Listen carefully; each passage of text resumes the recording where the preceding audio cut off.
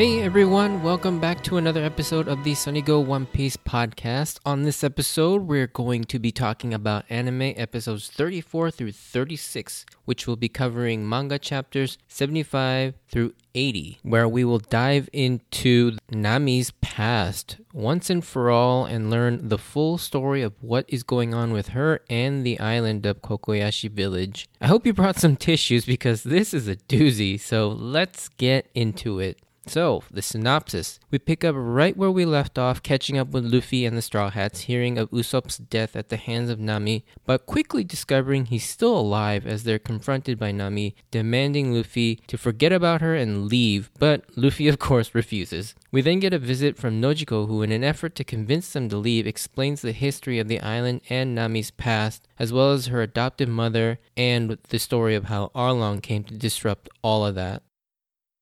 So the difference is, there are only a couple, but one of them is pretty significant, I would say. Well, not in the context of the story, but there's a short scene of Usopp going to Kokoyashi Village first after escaping Arlong Park and looking for Zoro, as he had heard from the fisherman that Zoro was going to Kokoyashi Village. But then, once he discovers that he's not there, he assumes that Zoro is actually going to attack Arlong again, and so he quickly starts running back towards Arlong Park, and this is where the anime catches up and we see him running up that road and then eventually getting his face smashed in by both Zoro and Sanji.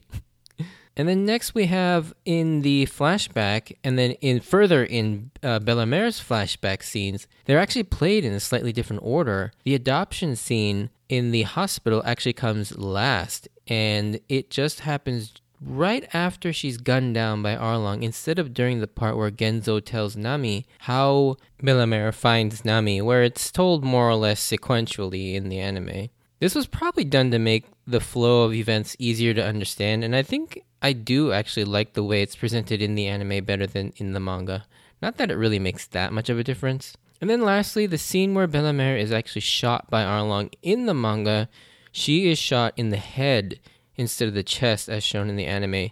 This was most certainly done to try and tone down the violence, but curiously, in the manga, we never actually see the bullet go through, but in the anime, they show us the black and white silhouette of the shot going through her chest, so I'm guessing there was something specific with headshots that the censors in Japan had an issue with more so than the violent nature of the scene, but I don't really have any sources to verify that or anything. It just seems odd that the way they showed it in the anime, but the manga, while yes, she gets shot in the head, it doesn't actually show the shot itself. Alright, moving on to my thoughts on the episodes. So, after hearing the news about Nami killing Usopp from Johnny, Luffy immediately gets angry and doesn't even for 1 second believe Nami would do such a thing. This is really telling about just how much faith Luffy has in Nami. Just then, Nami herself shows up to tell Luffy and everyone to leave her alone and get off the island. Sanji is freaking hilarious at this moment, especially the line about how love is always a hurricane. And we start to see the beginning of the Zoro and Sanji rivalry as soon as they meet, with Zoro attempting to attack Nami after she confirms she killed Usopp and Sanji stepping in to defend her. And this is really the first real significant example of Sanji's code of chivalry of never attacking women, which I mentioned a few episodes ago. Luffy, after hearing Nami's attempts to get rid of them, doesn't really want to hear it and literally falls over in the middle of the road and falls asleep. Nami gets annoyed at this, understandably, and tells him to do whatever and storms off as Sanji this time takes notice of Nami's reaction, which means at this point, everyone in the Straw Hats don't really believe that Nami is willingly going along with Arlong. We get a short scene where the villagers see a marine ship arrive that want to take down Arlong, led by another ridiculous commander named, this time, Pudding Pudding, which is, I guess, like an onomatopoeia of jiggling sound in Japanese. So, all these marine names are so ridiculous. They quickly get taken out by Hachi, Kuroobi, and Chu. This scene does two things. It highlights just how hopeless the villagers of the island are, that they'll never be saved, and also just how powerful the fishmen are, especially these three, as they are Arlong's main commanders in his crew. Cutting back to Luffy and company, they're all still in the street, but as Johnny and Yosak are increasingly getting worried about getting tangled up with Arlong, they decide to part ways with the Straw Hats. Now, this next sequence is one of my favorite gags. So, Usopp is running to regroup with everyone and reveals to us that Nami did in fact spare him by stabbing her own hand, which, ouch. And that is some commitment on Nami's part and goes to show just how much pain she's willing to take to survive. But at the same time, Zoro and Sanji are talking about whether Nami really did kill Usopp, and Zoro makes a comment about how she may have killed him out of frustration for how Zoro made her look like a small fry, quote unquote, who couldn't even let him die. But Sanji takes offense to this as he thinks he's talking about Nami's breast size, which is hilarious that that's all that's on Sanji's mind right now, and that's how he took Zoro's comment. But then Usopp comes running through and accidentally gets caught up in the crossfire and gets kicked by Sanji and swatted in the face by Zoro's sword sheath. And Luffy's reaction is so funny here. He's just so earnest and sincere about how he thought Nami did that to him, and he's just like, Usopp, did Nami do this to you? And then in the background, Sanji and Zoro are just sort of half-heartedly taking responsibility for that. Moving on, Nami visits Nojiko to vent her frustrations at seeing Luffy and the others here on the island, and as a result, Nojiko decides to talk to the Straw Hats to try and convince them to leave Nami for her sake, and decides to explain the whole story of Nami's backstory, but again, Luffy doesn't care and decides to walk off. I also love that while Zoro is like, we should hear her out, but then promptly falls asleep himself and doesn't even listen. And this just leaves Sanji and Usopp to listen to the story. And this is an interesting character bit here with both of Luffy and Zoro, as for them, they don't really care what someone else has done in the past or who they were, and they're only interested in who they are now. And to them, they both are pretty confident that they have a good read on who Nami is. I think for Luffy in particular, this gives us a small insight into how Luffy is always able to just instantly trust or not like somebody. He looks at who they are based on their actions and words and can easily see through all the other BS that we all as humans have trouble looking past when we first meet people. I think that's kind of a good lesson to live by. Moving along, we catch up with Luffy running into the fisherman for the first time as he's on his little stroll. Even an insignificant scene like this is still interesting and entertaining as we see a bit of a standoff with the fisherman trying to intimidate Luffy, but he just walks right past them without so much as a thought. And Hachi, understandably annoyed at this, asks who he is and what he's doing, but Luffy, his honest and sincere answer turns a hostile situation into an almost friendly one. And once again, we see Luffy's amazing ability to draw people in. But honestly, the thing that gets me every time is Kurobi's face after Luffy leaves as Hachi waves goodbye to him. It's almost like he wants to say, who the hell is this guy? And what the hell did I just witness? As well as, God, Hachi's an idiot. It's like you can read that all in Kurobi's face. It's so perfect. Seriously, go back and freeze it on his face at this moment, and it will never fail to make you laugh. Now we get to the meat of these episodes, Nami's tragic past. And oh my god, this has got to be one of the most saddening and tragic backstories I've ever read or seen. We see Nami already at a young age as a gifted cartographer and often steals books to learn navigation and cartography skills, but her family's poor and she's often caught by Genzo, who is sort of the town sheriff, and we're introduced to Nami and Nojiko's adoptive mother, the one that's been continuously alluded to since pretty much the beginning of the series actually, Bellemere, who runs a tangerine farm. And now we understand that line all the way back in Orangetown when we first are introduced to Nami, how she mentions the only two things she likes are money and tangerines. We now know it's because she grew up poor and her family ran a tangerine farm. Of course, as we continue on in this flashback, we learn just how significantly important these two things would go on to be and how they actually ended up shaping Nami. Nami and Bellemere get into an argument over how poor they are and never seem to have any money for anything like new clothes, books, or food. Then Nami says something that I think any parent, especially an adoptive parent, would be heartbroken over. And even when I was a kid reading this scene, you could just tell the amount of hurt this caused Bellemere. And the anime does this scene incredibly well, conveying that when Nami says, since they're not related by blood, that if she was going to be adopted by someone, she'd rather have been adopted by a rich family, and then she storms off to Genzo's station.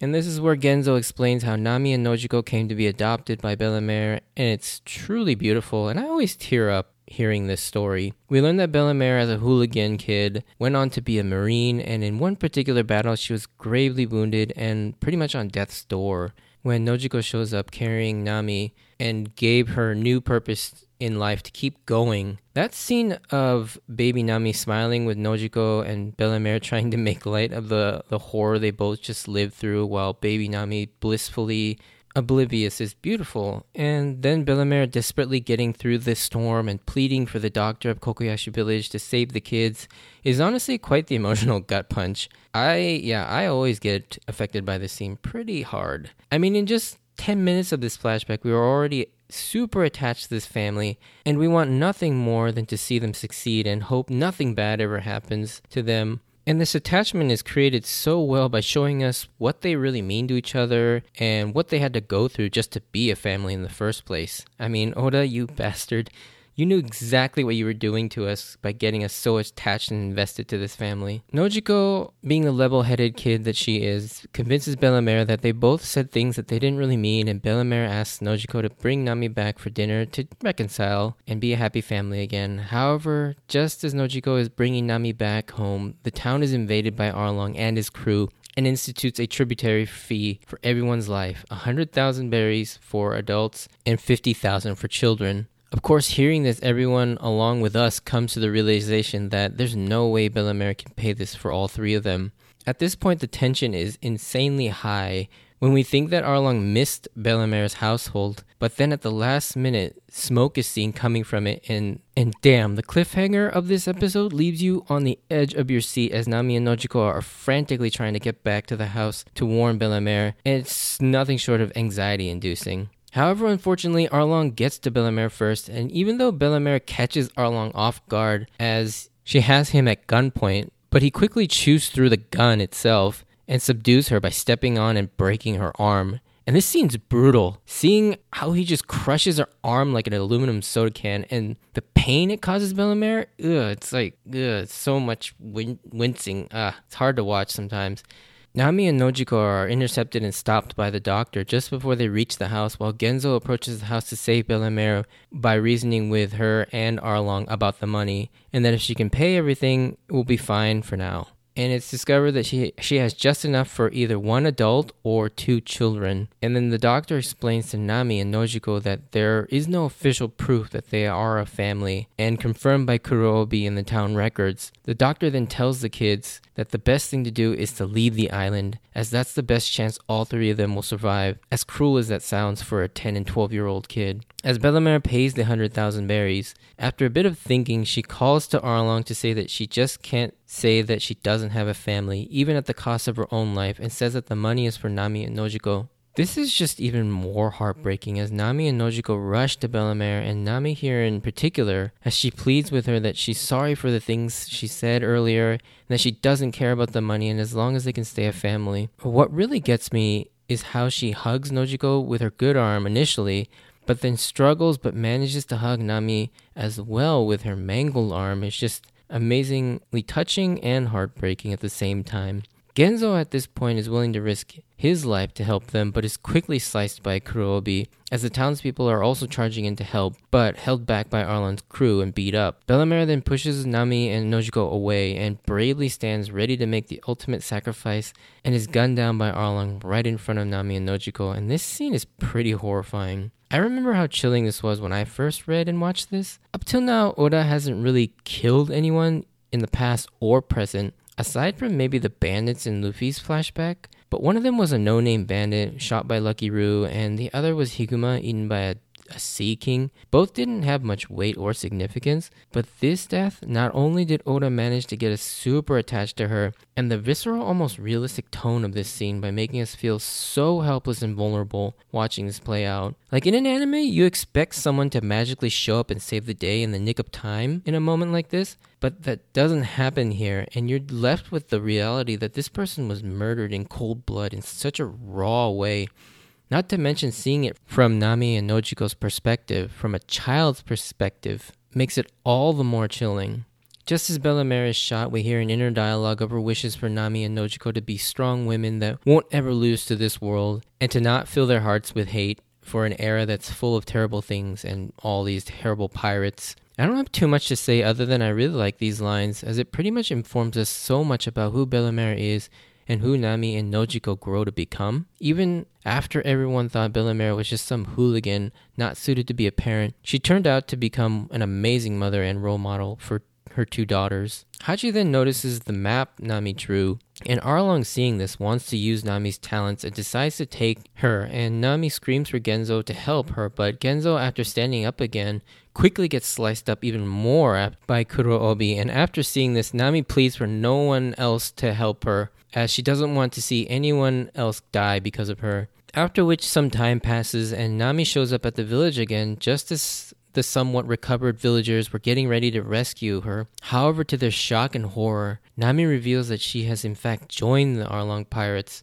to be their cartographer, and Nojiko, enraged and confused by this, lunges at Nami. For me, this part always amazes me because the way Nami is written and drawn and acted, you for a split second almost believe all the terrible things she's saying about how she now has all this money she wants and is willing to join the pirates that just killed her mother. But obviously, we know it's not the case. But I just like how it almost fools us for just like a split second because of how well it's drawn and written. Genzo and the townfolk, all shocked and disappointed at Nami, tell her to leave and never set foot in Kokoyashi ever again. Nojiko, however, knows that this can't be true and that Nami did care about Bellemere and her sacrifice, and tracks her down at Bellemere's grave. There she tells Nojiko that she struck a deal with Arlong to make maps and be part of the crew, in exchange would be able to buy back Kokoyashi Village and their freedom for 100 million berries. And from that day on, she would go on alone, never asking for help, and always doing it with a smile, vowing never to cry.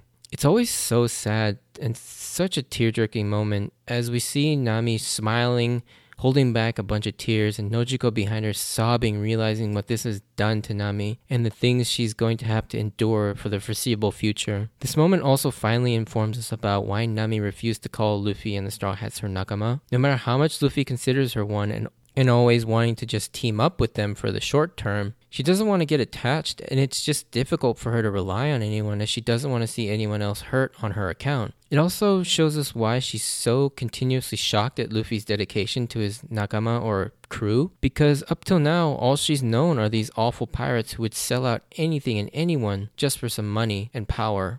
Can I also just say the amount of strength, courage, and endurance that Nami has is incredible. Like, we often talk about the monster trio in terms of their insane physical strength and endurance, and that Nami is just weak compared to them, but in terms of spirit and mentality, she's right up there with them and even may surpass them. I mean, the life she's had to live for 8 years of her life, giving up her childhood like that and shouldering the hopes and salvation of her entire hometown while working friendly with the murderers of her mother is nothing short of heroic. And I also want to point out a specific quote that Bellemere says the moment she dies about how if you survive, good things will happen eventually. And that particular quote is another one of those that I actually live by to this day and often recite to myself when things get tough or hard in life. And it's true. If you can push past the bad stuff, it's generally going to be temporary. Especially if you work hard towards creating a better future. Nothing lasts forever. And if you can stay strong and weather the bad times, the good times will eventually come. And I've always really loved this quote and philosophy and continue to use it in my regular life. We come back to the present, and Luffy is walking through Kokoyashi Village and walks past Genzo, leading Nezumi and a bunch of Marines to Nami's house. And for some much needed levity after all this intense and sad scenes, Luffy is shocked at this sight, but not because of the overwhelming presence of Marines, but because Genzo has got that pinwheel on his hat. Turns out someone tipped the Marines off about Nami's stolen treasure, and 3 guesses as to who that was, and are now here to confiscate that treasure, threatening 8 years of work Nami has put in. What's interesting is Genzo's reaction here, as if he knows exactly what this means, even though we were left in the flashback knowing that Nami only told Nojiko about this plan, and throughout the arc we see him and the villagers shun Nami to this day. So clearly Nojiko must have told him. In any case, this is a pretty dire situation as Nami is so close to collecting the 100 million berries, but just now the Marines are about to take it away from her, and the episode ends here on another insane cliffhanger. Anyways, in closing, these episodes do an incredible job setting up the stakes and developing Nami and Arlong for the climax of this arc. I mentioned back in my Baratier arc episodes how Oda was getting better at weaving his flashbacks into the plot of the story. Well, this is the moment where he fully masters it, because not only does the flashback tie in with the plot of this arc, but it connects us to the main villain and the final conflict. We see what defeating Arlong means and what the stakes are to the main characters, but also the supporting characters as well. It does an amazing job getting us really invested in seeing Arlong be defeated. I mean, Krieg and Kuro were arrogant and detestable villains too, but they were separate from our characters. They didn't really have a connection with the main characters, but Arlong is not only the worst, but this is a personal struggle, as he's the reason why all this pain and suffering has happened to Nami, and we want nothing more than to see him get destroyed by Luffy. So yeah, next week we get to see easily one of the most epic and iconic moments of the series, and to many people, this is the iconic moment of the series. Although I personally hold two other moments higher than this one. But either way, I can't wait to talk to you all about that moment and the next few episodes. If you enjoyed this episode, please send me a like or comment. And if you want to join me on this journey of rewatching One Piece, please consider subscribing. Also, check out my Instagram and Twitter account at SunnyGo Podcast if you want updates of when I post new episodes and to see, more pictures of my manga collection, as well as I'm going to try and upload other stuff as well. I'm not sure what that's going to be, but yeah, just some fun stuff concerning One Piece. And as always, I wanted to thank you for taking the time out to listen to my podcast, and I hope to see you on the next episode. And this week, there will be no real spoiler section, as pretty much everything here that gets covered is going to be covered mostly in the next episodes anyway, so there's not really much spoiler here. So yeah, I'll see you next time. Bye.